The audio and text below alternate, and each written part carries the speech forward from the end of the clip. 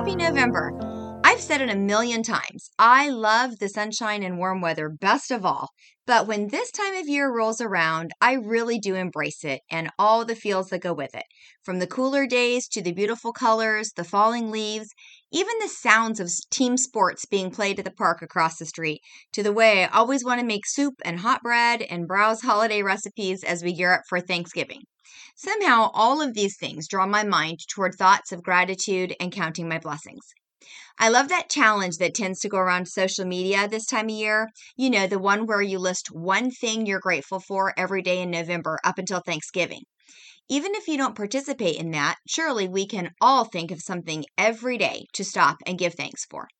Last November, I used every Worship Wednesday to suggest songs that point us toward thankfulness, and I think I'll do the same this year, hopefully without repeating the same songs.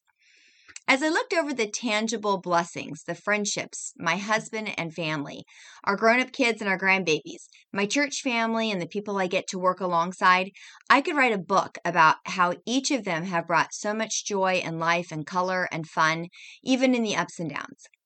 I think of some of the simple things so many of us take for granted, like a roof over our head, heat in the winter and air conditioning when it's hot outside, a stocked pantry with enough to share with our friends and family, transportation, good neighbors, even our little furry friends, and the list goes on.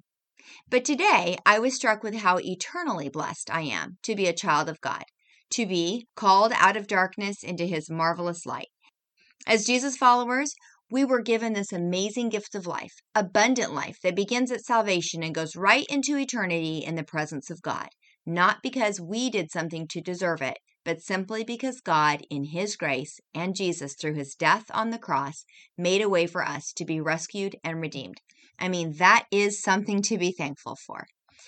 I remember walking forward to get saved and baptized when I was about 7 years old, and I am so very grateful to be a third-generation Christian and raised in a home where both my mom and dad knew the Lord.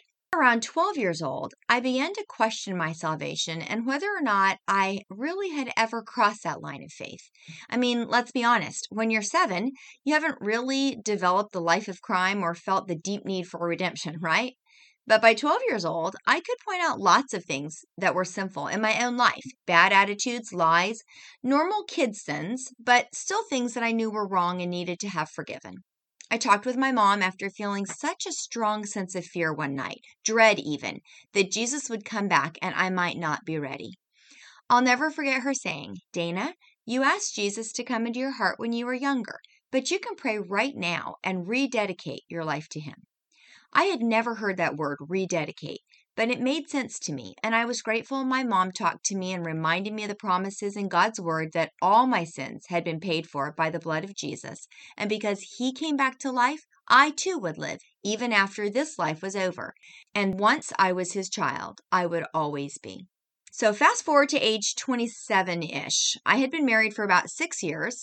Mark and I were leading the youth group while he was the youth pastor at the time, so we were heavily involved in our church. It was around this time that I had another rededication to the Lord after a conference speaker talked about the true gift of grace that was given to us at salvation. He didn't say anything I hadn't read or probably had heard before, but somehow it clicked in a new way for me. Even after growing up in a Christian home, going to a Christian college, being in the Word of God, investing a ton of time in our church and with the teens, I would often feel afraid that maybe I wasn't truly saved. Maybe I could lose my place in the family of God. I was struggling with holding on to him instead of realizing I was the one being held. Does that make sense? The Holy Spirit, through this conference speaker, spoke directly to my heart during one of those sessions, and almost in an audible voice, I heard, "Stop trying to be good enough.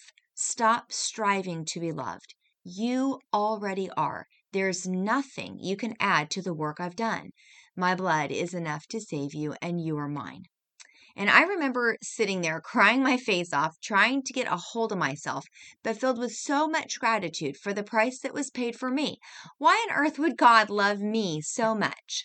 I was partially embarrassed at how emotional I was, but also so free in my spirit that I couldn't quite contain it. That was when John 10, verses 27 and 28 became so meaningful in my life. There, Jesus says, "My sheep listen to my voice. I know them, and they follow me. I give them eternal life, and they shall never perish. No one will snatch them out of my hand.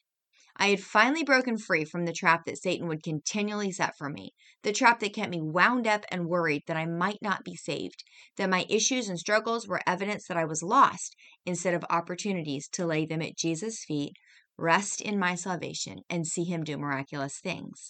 So I'm just really, really grateful today for my salvation, for the times when the Holy Spirit was there to guide me into truth and for his voice to speak conviction and comfort. And I'm grateful that there is power in the blood of Jesus to quiet the enemy's doubts and to ransom and redeem us. So the song I'm sharing today is by Charity Gayle, a recording artist and songwriter that has only been putting out records for a few years. She's not someone I've listened to a lot, but I'm so glad I came across her. The song is called Thank You, Jesus, for the Blood. It's beautiful, simple, and I think every one of us will resonate with the lyrics. Here's the bridge. There is nothing stronger than the wonder-working power of the blood that calls us sons and daughters. We are ransomed by our Father through the blood. Aren't you so grateful to be called a son or daughter? To be brought into his family and kept in the family by the power of his blood and through the undeserved grace of God. I know I am. Such a gift. Take time to listen to Thank You, Jesus, for the Blood by Charity Gayle today. And let's start out this season of giving thanks by thanking God for the greatest gift we've ever been given: a restored relationship with Jesus, salvation from our sins, and security as a part of his family forever.